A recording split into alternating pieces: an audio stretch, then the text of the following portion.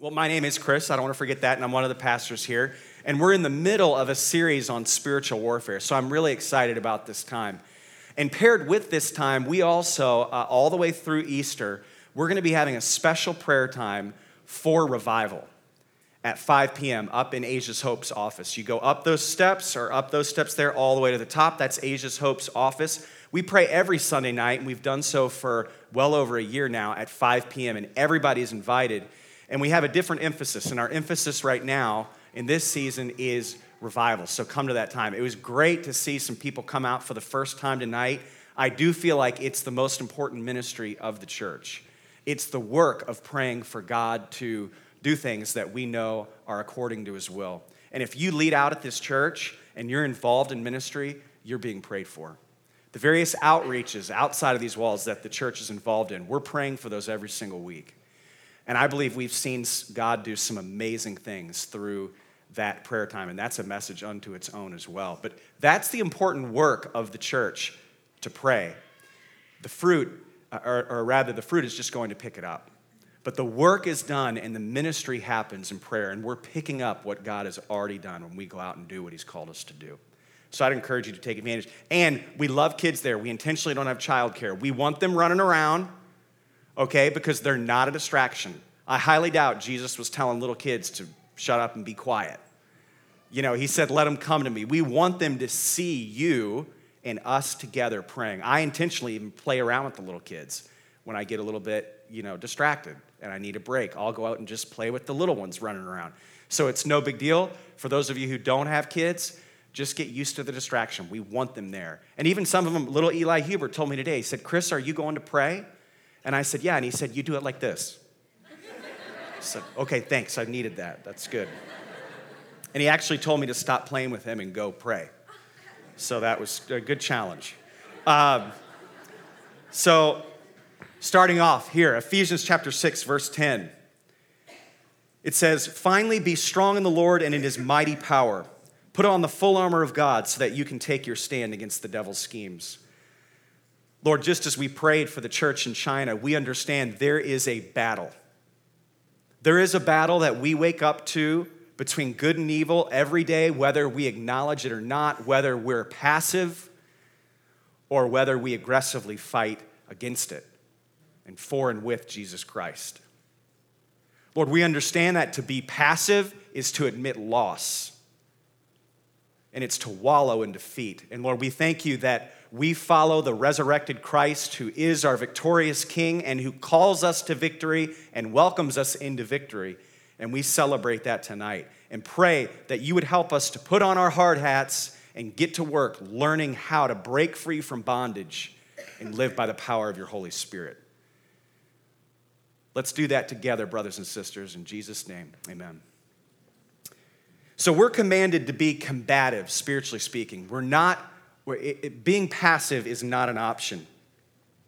We have a battle between the fruit of the Spirit and the natural inclinations of the flesh. That is those things that we naturally just want to do as human beings, and you know what I'm talking about. It's described, this war, in Galatians chapter 5, verse 17. Galatians chapter 5, verse 17.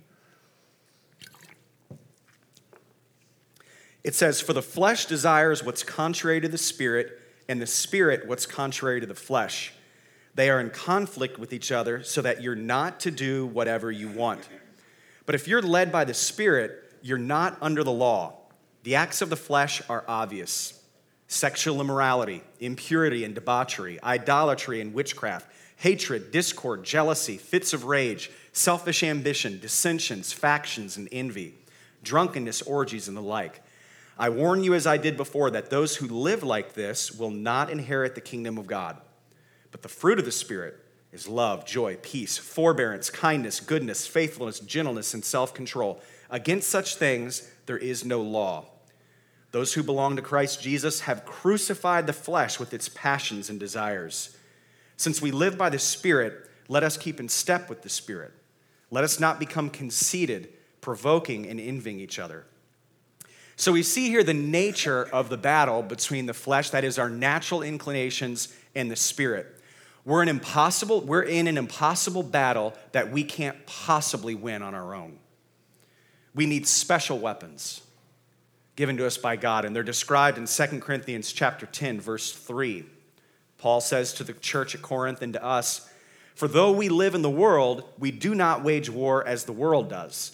The weapons we fight with are not the weapons of the world. On the contrary, they have divine power to demolish strongholds." So we're told three things in these three passages that I've selected here on spiritual warfare. First, we're commanded to stand firm and put on the full armor of God, to fight. Second, we're told that in the flesh, we cannot win. That is, it says specifically, we cannot do what we want regarding righteousness. And third, that the only way to win is to grab hold of these specially designed weapons designed by God to ensure our victory. So if you're drowning in porn, stuck in selfishness, choked by insecurity, being pummeled in your battle for purity, obsessed with your appearance, I know a person who can break you out of captivity. That's the name of the game in this series that we're in, freedom from spiritual bondage. We spoke last week of the nature of the battle, namely that it's deceptive, that the enemy presents the bait and then hides the hook. He shows us something appetizing, but then he hides the consequences and the distance from God and from others that sin causes. Tonight, we take a step into deeper waters at looking at one of our biggest keys to winning. I don't know about you, but I want to win. I don't want to just show up at church and show up at home group and go to prayer times and maybe check off my quiet time every now and again. I want to win. I want to walk in victory. I want to walk in power. I want to be taking hold of the strength that God gives me to love people and change the world for Jesus Christ. And I know many of you do as well. And here's one of the keys: repentance. Repentance.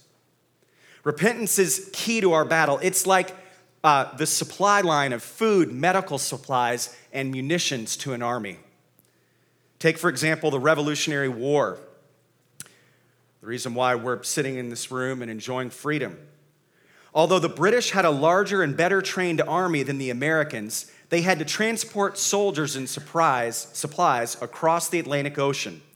George Washington, as well as other military leaders in the Continental Army, recognized that disrupting the flow of supplies to the British soldiers would destroy their ability to fight effectively. In the Carolinas, Major General Nathanael Greene developed a strategy of harassing the British supply lines. He enlisted the help of local patriots like Francis Marion, also known as Swamp Fox, which is what I want you guys to start calling me, who led guerrilla-style raids on British supply lines. Marion concentrated his attacks on British supply camps and was able to cut the supply lines linking several British-occupied cities. During the war, General Washington also relied on a French fleet to establish a blockade in the Chesapeake Bay. This blockade cut off the supply line to General Lord Charles Cornwallis's British troops at Yorktown, Virginia. The British were cut off from rescue or resupply, while the Continental Army and their French allies benefited from plenty of troops and supplies. This led to the Battle of Yorktown, the surrender of Cornwallis's army, and the ultimate defeat of the British forces in America. So is repentance. It's the fuel we run on. It's food for our souls. It's the conduit through which spiritual weapons are delivered by God. So the enemy seeks to cut off the supply. Tonight, we'll first look at the importance of godly repentance in our walk with the Lord. It's indispensable. And then after that, we'll look at the fiery arrows or the tactics that the enemy uses to hinder our pursuit of repentance. So first, the nature and importance of repentance. So let's work to understand this important grace. Repentance is simply, my definition here from Scripture, summarizing various Scriptures, converting or turning from evil actions and thoughts to godly actions and thoughts through the supernatural power of the Holy Spirit. And more specifically, there are three parts to repentance. There are three parts. First, the act. Repentance is a verb. It's not just a concept. It's an action that we are to be engaged in daily. It turns or converts from evil to good. In Acts chapter 3, verse 19, it says, "Repent then and turn to God so that your sins may be wiped out and that times of refreshing can come from the Lord. So it's not just about saying no to sin, it's about enjoying the Lord.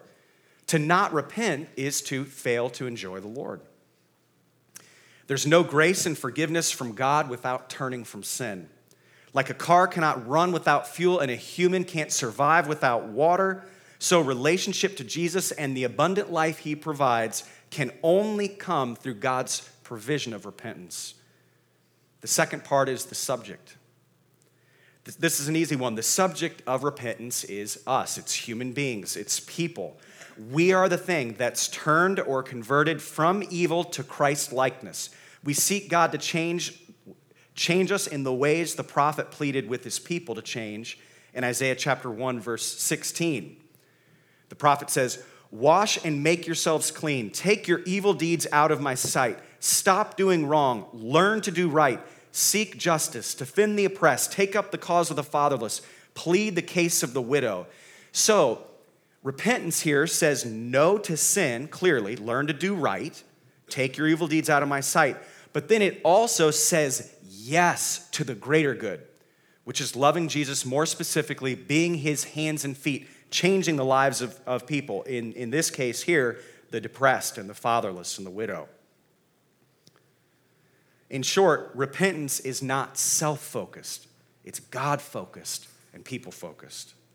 Third, the terms. By terms, we mean that this changing, turning from which into which both heart and life must be changed. We turn in our hearts from the power or state of sin to the power of God's grace and authority. Our lives change from ones that are bound to the acts of sin, that is, the acts of the flesh, to the acts of the Spirit. And we read about what both of those are, a description of those a moment ago in Galatians 5. So that's repentance in a nutshell. It's not about simply feeling bad, as much as it is a supernatural act of God done in us to turn from sin. Sin is simply a perversion of God, what God wanted for us all along, which is life and peace in Jesus, righteousness. Repentance is the medicine God uses to heal us of the sin sickness that has perverted what God wanted for us all along, a life of peace and rest and joy. So we'll learn more as we get into the specifics of the second part of the talk tonight. That's just to give us kind of a frame of reference of what repentance is. Now I want to look at how the enemy tries to resist that, his fiery arrows or his strategies to get in the way. The first arrow is say no to all sin except for a select few. All these things I mentioned are ruining, if we engage in them, we're allowing Satan to ruin our relationship with Jesus. Not just affect it, ruin it. So Satan and his fallen angels try to make us content, forsaking most sins, but keeping just a few pet sins. A few ones that we find especially delicious. Sins that we want to kind of keep in our back pocket and don't want to give up. We find ways to justify them. So maybe the bad language is turned from immediately at salvation, and perhaps sex is reserved for marriage, and maybe patience is a virtue now, but a pet addiction could be too much entertainment, materialistic indulgence, or a host of many other things. The list is endless. To combat this enemy of the arrow, we need to be so careful because, man, this is dipped in a poison, so to speak, that delivers a slow death, where eventually we justify what we view as small sins, and over time, our heart becomes separated from God. We become half-hearted, apathetic, and lazy believers as we nurse these sins. To combat this deadly arrow, we must see the truth. And I'll say this too, that the more seasoned a believer we are, I think the more this arrow can hurt us. Because we can justify small things, and our Christian faith becomes about a checkoff. Our hearts don't burn hot for Christ. We don't love him. We don't delight in him. And we don't want to make much of him. So to combat this, we need to look at the truth. And the truth of the matter is that the saint who fails to turn from every sin hasn't really turned from any sin. And let me define that. To say I'm going to keep some of these sins as my little pets year in and year out and water them and nurture them and they grow in my life and I keep them hidden. To do that, I'm not calling out, I'm not saying that we need to arrive at a state of perfection where there's no sin in our life. But if we're in a state where we are actively and knowingly sinning and not turning those things over to the Lord and letting the Holy Spirit grow us and mature us and help us to conquer those sins, then our hearts will be separated from God. So our sinful actions might change. We might stop having premarital sex only to lust over possessions. Alcohol addiction might morph into an eating problem. Racism or gossip might cease only to obsess over your appearance or your social standing. We simply trade one sin stronghold for another when we're not totally surrendered. Jesus is not looking for those who are 90% in. He's looking for lives that are 110% surrendered to him. It doesn't mean perfection. It's the opposite. It means, Jesus, I don't just have a few sinful actions lurking around in my heart. I am a sinful person in need of a Savior. I am in a constant state of neediness for you. And that's where strength is found. The enemy loves it when we have a hole in our armor that makes us vulnerable to this tactic. He fires this particular arrow at us and we think, why not indulge in this one little sin? Look at my track record in all these other areas. All these things that I've been doing well forever. And it's horrifically deadly to our souls because it's the sin of legalism. That is, we're self-righteous and smug about our acts of righteousness, but we strike out at the honor and glory and heart of Christ as we hold on to a few sins we're especially fond of. It hammers away at the joy of the Spirit and the peace of our consciences. We allow ourselves to attempt to find peace and rest in something apart from Christ, while saying with our mouths and maybe even believing in our minds that we're totally surrendered to him. So our hearts become wholly separate from Christ, and we wonder why we struggle with apathy and indifference to God and his kingdom. We question why our prayers are not being answered and why we fail to experience any spiritual power to overcome sin and engage in ministry.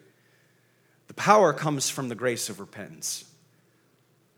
So a truly repentant believer strikes back at all sin, hates it all, and labors with the crucified Christ to crucify all sins and walks in the resurrected life with the resurrected Christ. In short, we declare revenge upon sin through the power of the Holy Spirit. This supernatural to pursue righteousness and flee from sin is beautifully depicted here in 2 Corinthians chapter 7, verse 10.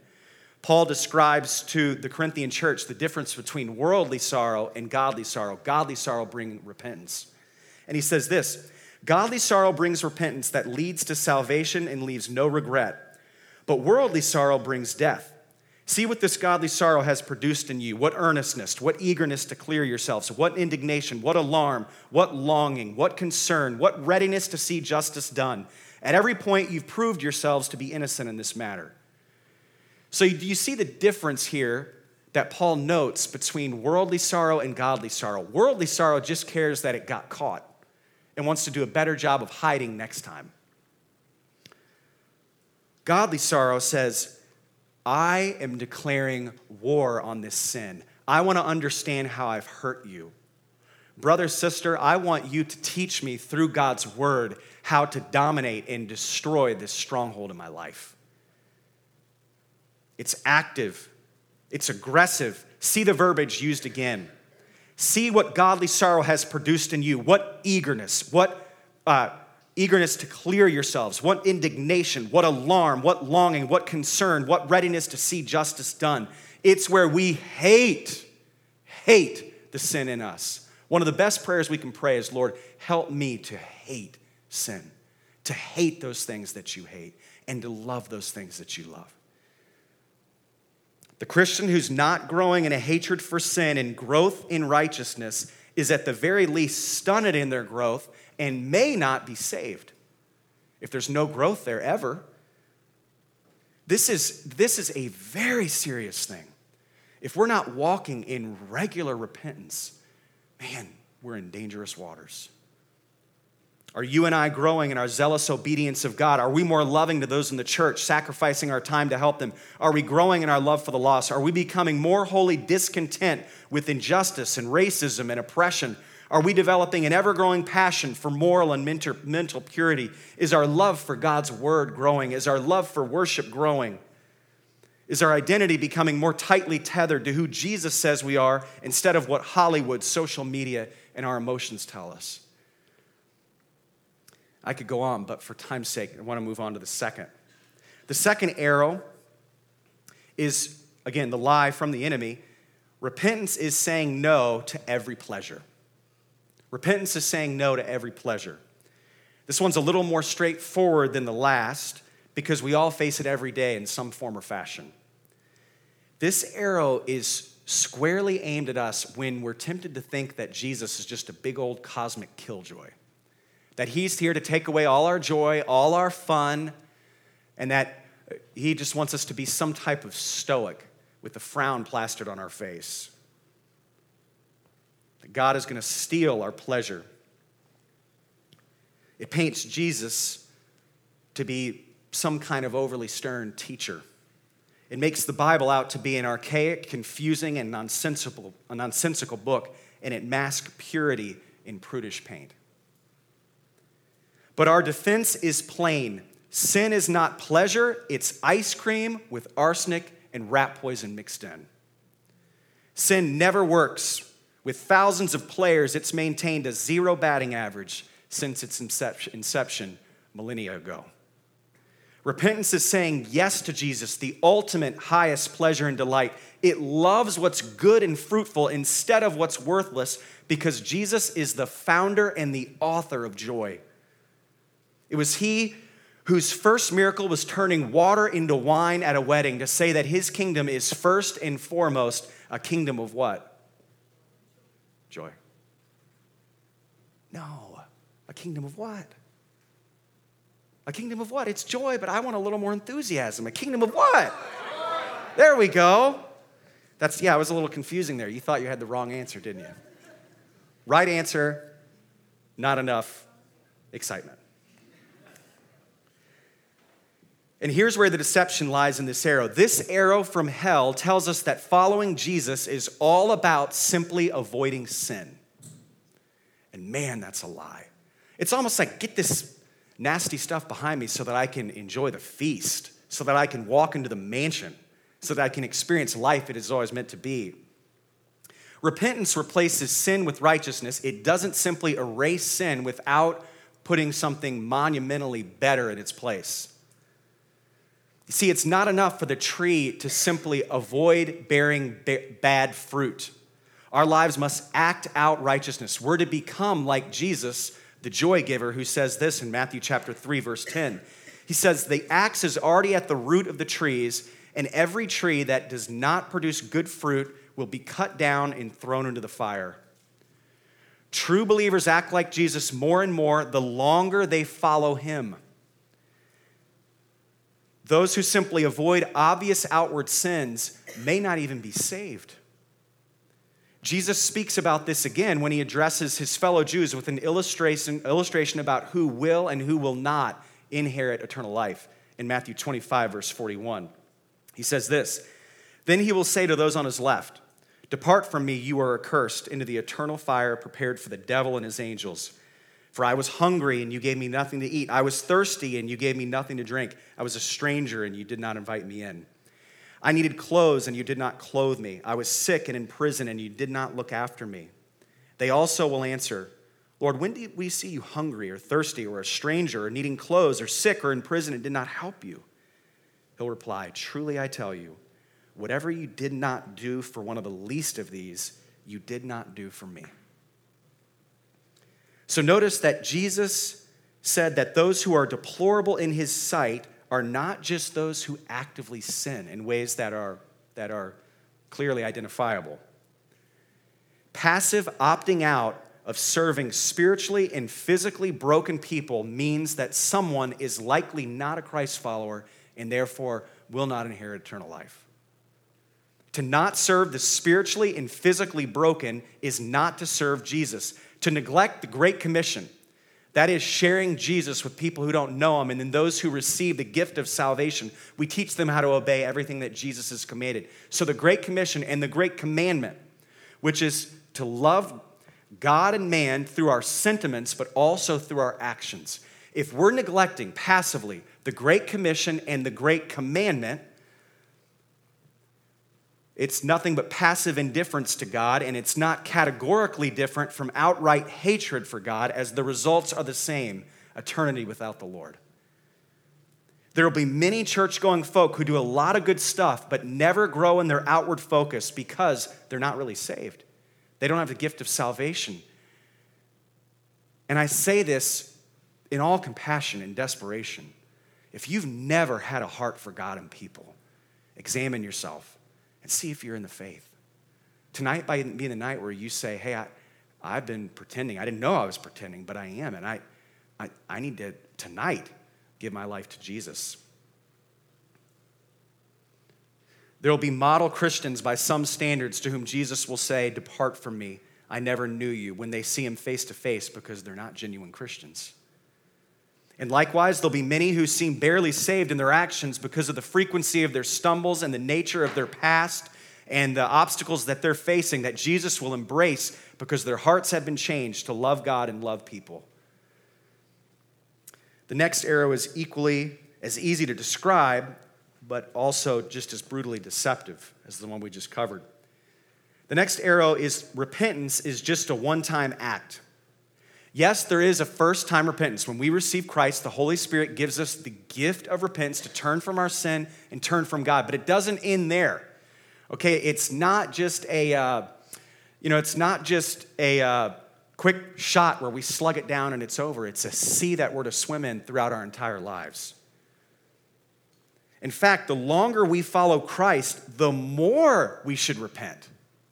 Not less.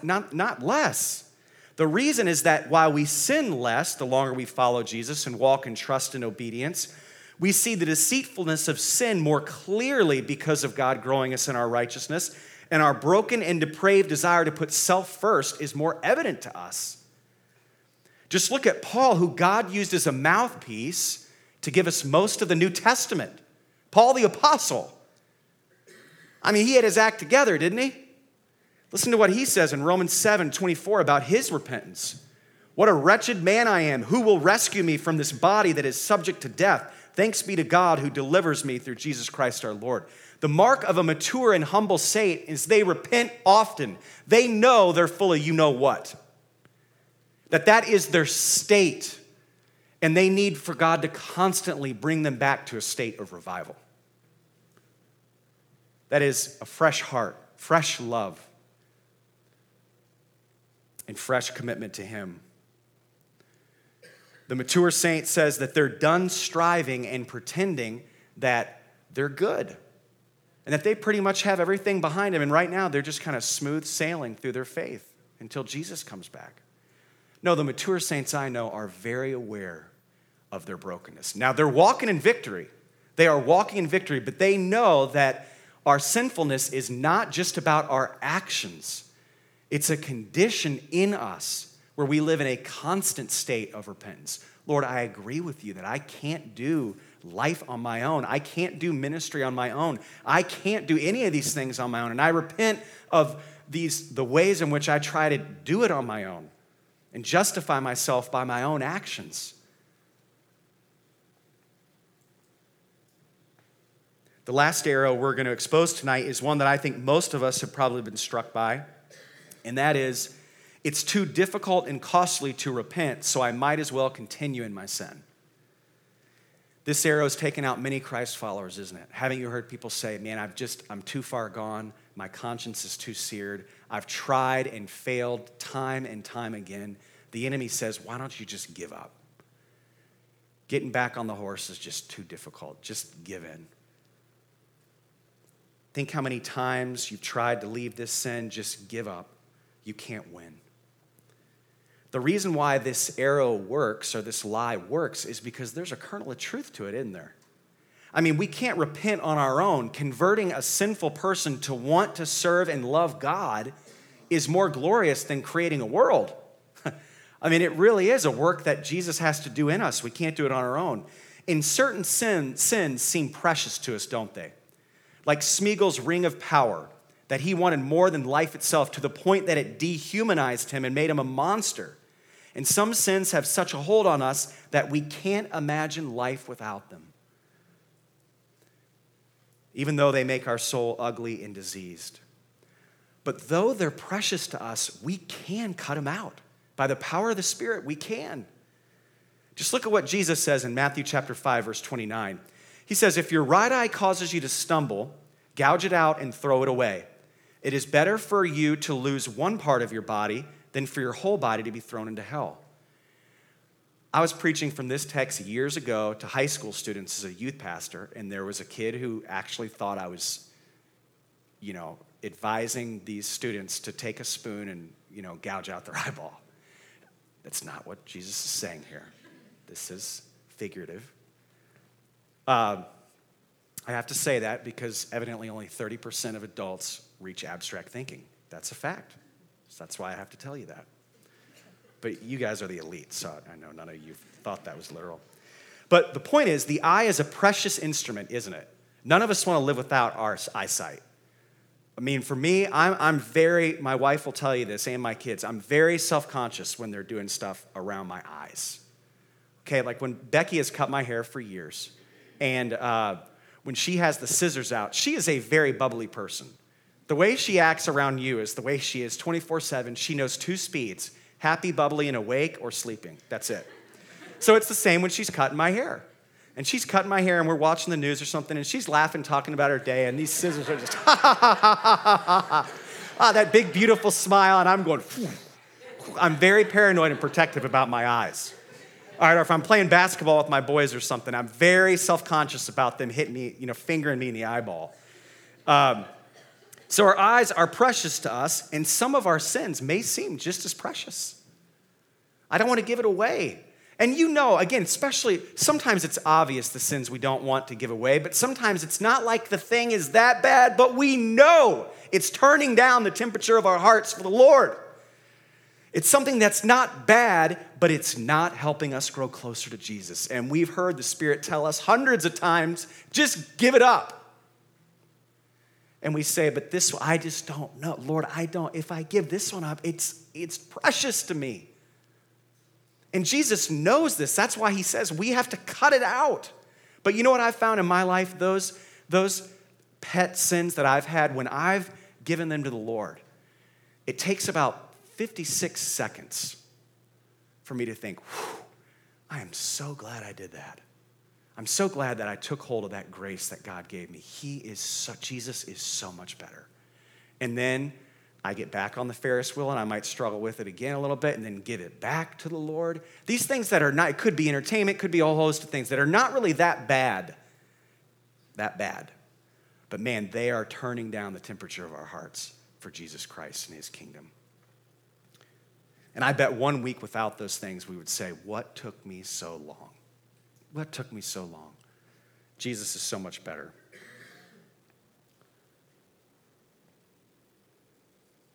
One of the best ways we can heal from this arrow wound is first to ask another Christ follower we trust to help us pull it out. This is called accountability. Talk to someone about your struggle and have them pray for you. That's a great first step. Just talk to somebody. Bring it out in the open. Have them pray for you. Hey, we don't need to be all weird with each other. We all have a need to repent. We all have stuff in our lives. Let's just get it out and celebrate what Jesus has done for us, right? Then have them help you bind the wound so it won't get infected. That is, let someone help you process and pray through the good desire you have and that I have that's gone wrong. Okay? It could be lust that's a desire for pleasure. That's not a bad thing. You're just finding it in the wrong place. It could be self-image issues that point to a noble longing to feel like you're worth pursuing. That's a good thing that's gone wrong. Finally, let the godly friend help you cut off the enemy's supply line by building fences and obstacles around your struggle. If porn is the problem, get accountability apps or lock down the parental controls on your iPhone. Make sure every screen is locked down. If you don't, you're giving in. You're letting this arrow sink in and saying, I might as well, regardless of what you're saying with your mouth. No, the reason why you think you don't need a filter, no, you're going to fall again. Build up those fences, cut off the supply line, gouge out the right eye. If the issue is self-image, have your accountability partner hold you to praying out loud the verses regarding who you are in Christ every day. And you can Google just identity in Christ, and there'll be 1,000,000 pages that will come up. And just pray those things out loud. But bring it out with someone else. Have someone hold you accountable to getting in the Word every day, to talking with God for 5 minutes every day, starting there. So to end tonight, I'd like us to take a moment to pray and reflect, to write down areas that you're in need of repentance for, and that you're turning from sin, turning to Christ. You're telling the Lord, I'm turning from these things that I've written down, and I'm turning to you, Jesus. This is something to celebrate. This isn't a heavy thing. This is a wonderful thing. It's like throwing off a weight and being saved from drowning. It's something to celebrate. Then write down the steps you need to take to walk away from that particular sins or sins and walk instead in the joy of obedience. So it could be, I'm going to go to home group every week. I've been isolating myself. It could be, I want to inquire about a life transformation group from one of the pastors because I don't have a group of men or women that I can be accountable to. And if you already have that, just do it and enter in. If you don't, we can help you with that, with a life transformation group that meets regularly. So let's pray and write that down. And folks, let me tell you from experience, the ones that are in the most danger in here are the ones that think they don't have anything to write down. So as we write these things down, we're celebrating freedom. Write it down. Pray for the Lord to help you leave sin and walk in obedience and joy, and then write down steps that you're going to be taking. So let's do that now, just on your own.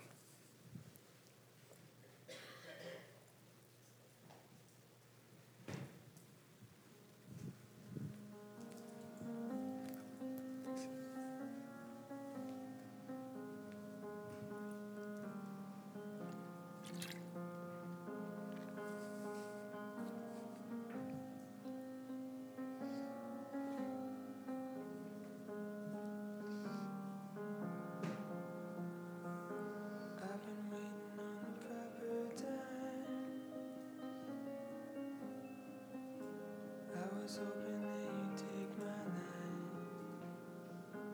make it pure and make it still. You will, all mine. You were saying when you know. When we were walking in the year's first snow, hushed wide and help and glow.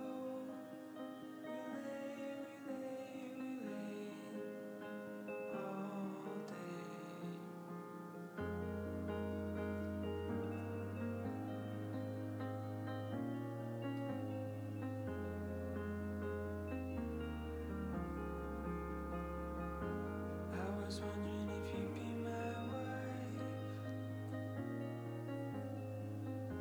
be the compass in my rugged life, come as quick and leave until you will,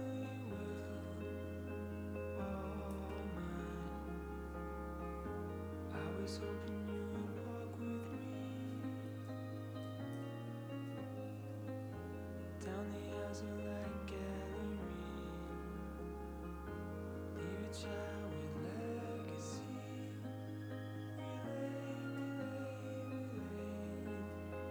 All day. And when she came, I grabbed her head and dipped her in the lake.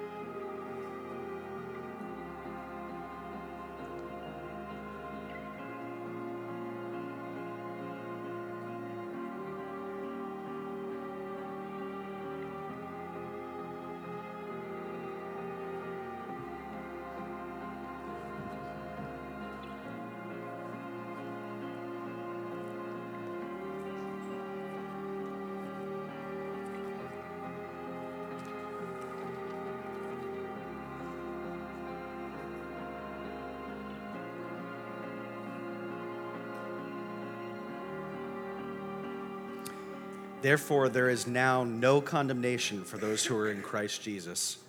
Because through Christ Jesus, the law of the Spirit of life set me free from the law of sin and death. For what the law was powerless to do, in that it was weakened by the sinful nature, God did by sending his own Son in the likeness of sinful man to be a sin offering. And so he condemned sin in sinful man, in order that the righteous requirements of the law might be fully met in us, who do not live according to the sinful nature, but according to the Spirit. We're clean in Christ. The dirt of this world gets on us, and repentance is just acknowledging that we're not there yet, that Jesus has not come back, that we're not with him in the flesh yet, and that we battle with this sin nature that we read about all through Scripture from Genesis to Revelation. And repentance is just acknowledging the finished work of Christ over and over again. I need the cross, I walk in the resurrection. I need the cross, I walk in the resurrection. It's a lifestyle. Repentance is a lifestyle, and it is the key to the spiritual battle. So God bless you. Go in peace, and we'll see you guys next week.